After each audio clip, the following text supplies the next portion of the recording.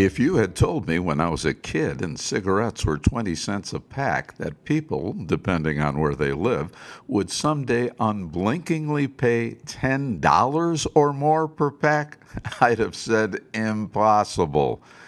And if you had told me 3 generations after the first Surgeon General's warning in 1964 that between 30 and 40 million Americans would still be puffing away, I would have found that inconceivable.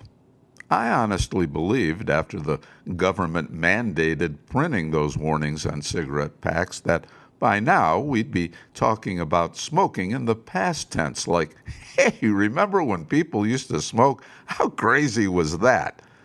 But no, it's still with us and remains the leading preventable cause of death, with nearly 500,000 mortalities attributed to it annually. That's the equivalent of 3 commercial jumbo jets crashing daily, which, if that were to happen, immediate and decisive action would be taken, as was against Boeing when they had 2 questionable crashes. 100 or so fatalities have been associated with vaping, and that industry is on the verge of being shut down.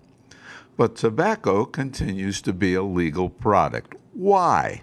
Smoking has no redeeming value. Even in the case of alcohol, of which you know from yesterday I'm no fan, you could make a tortured argument it might have some therapeutic benefit, but smoking? It's just dirty, smelly, and unhealthy, and that's its good points. Now, I'm not taking to task those who find it impossible to quit.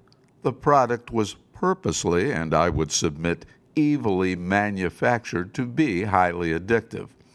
One of my best friends is an undefeated international martial arts champion. Imagine the discipline it took to become that. Yet he can't kick the habit. My question is, why are cigarettes still in the marketplace at all? And if you're wondering, well, Frank, you obviously don't smoke, so what do you care? Why is it such a big deal? Because I still have to live in a world where plenty of people do. Yes, smoking has been banned in many public areas, but still, when I leave the gym, I am usually greeted with the noxious fumes of the members smoking outside because they can't inside.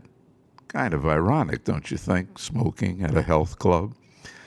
Same thing leaving a restaurant.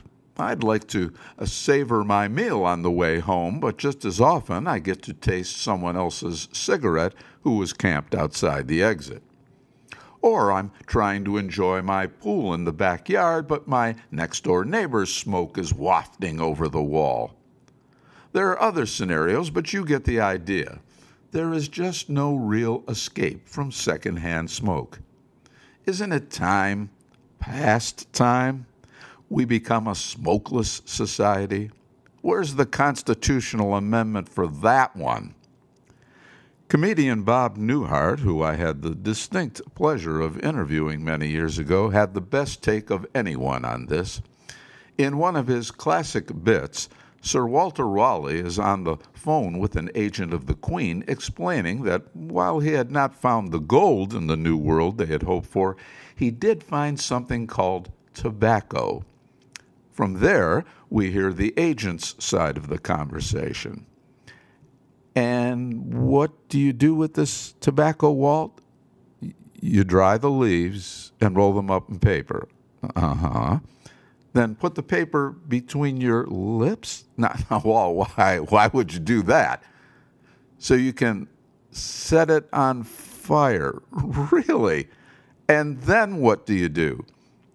You inhale the smoke. And the audience laughs uproariously. Brilliant. But you know what's not funny? Over 400 years later, we're still doing it.